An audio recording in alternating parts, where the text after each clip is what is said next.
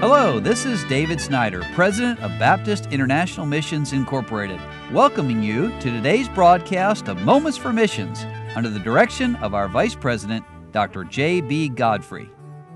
Eric Bowman and his wife Lori serve as our Africa Field Director, and they've been with BMI for a long time and served faithfully in Kenya and Tanzania before he became the Africa Director. But their daughters, the Bowman girls, Erica, Deborah, Heidi, and Julia, share this news with us, lessons learned as an MK. Now, what's an MK, you might wonder?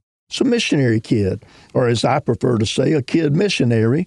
And the girls say, Africa was a foreign country as to our parents, but for us, their children, it was home. When our parents arrived in Africa, it was a whole new world to them. It was a mission field to which they had surrendered. On the other hand, having been born in Africa, we did not think of surrendering to live there. We actually preferred it. It was all we knew, and we loved it. Living on the mission field has been a blessing to us in many ways, and we'd like to share a few reasons why we're thankful to be missionary kids. One incredible blessing was the knowledge that God could use us in ways He could not use our parents. Our family ministered as a team, yet even at young ages, we understood that God could use us individually. There's several stories we could tell, but here's one. The manager of a store we frequented was a Muslim lady. At first, she did not want to talk to our parents about religion or even a form of friendship. However, in our innocence, we greeted her with smiles and hugs when we saw her. Since she did not feel intimidated by children, she started talking to us each time we would go into her shop, and soon a friendship resulted. On a certain holiday, we would make her cookies and enclose a gospel tract.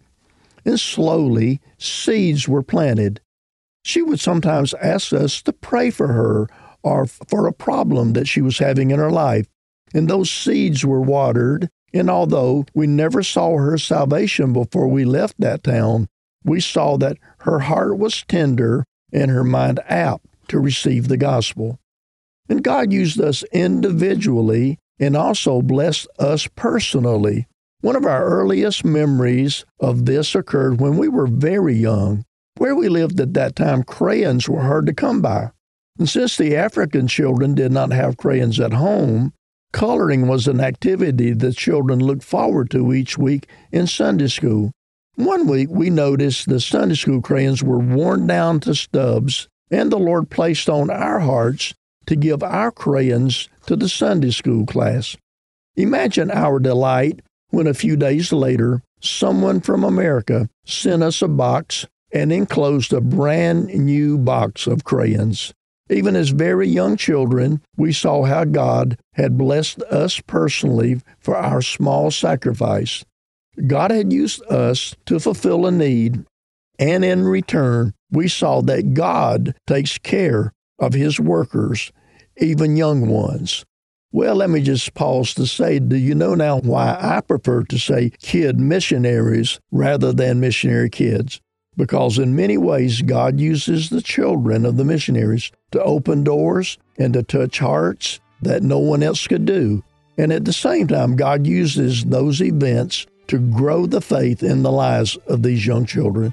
And we thank the Lord for these 4 girls who grew up in Africa, and how God is using them in a mighty way today. I'll give you more of this story tomorrow.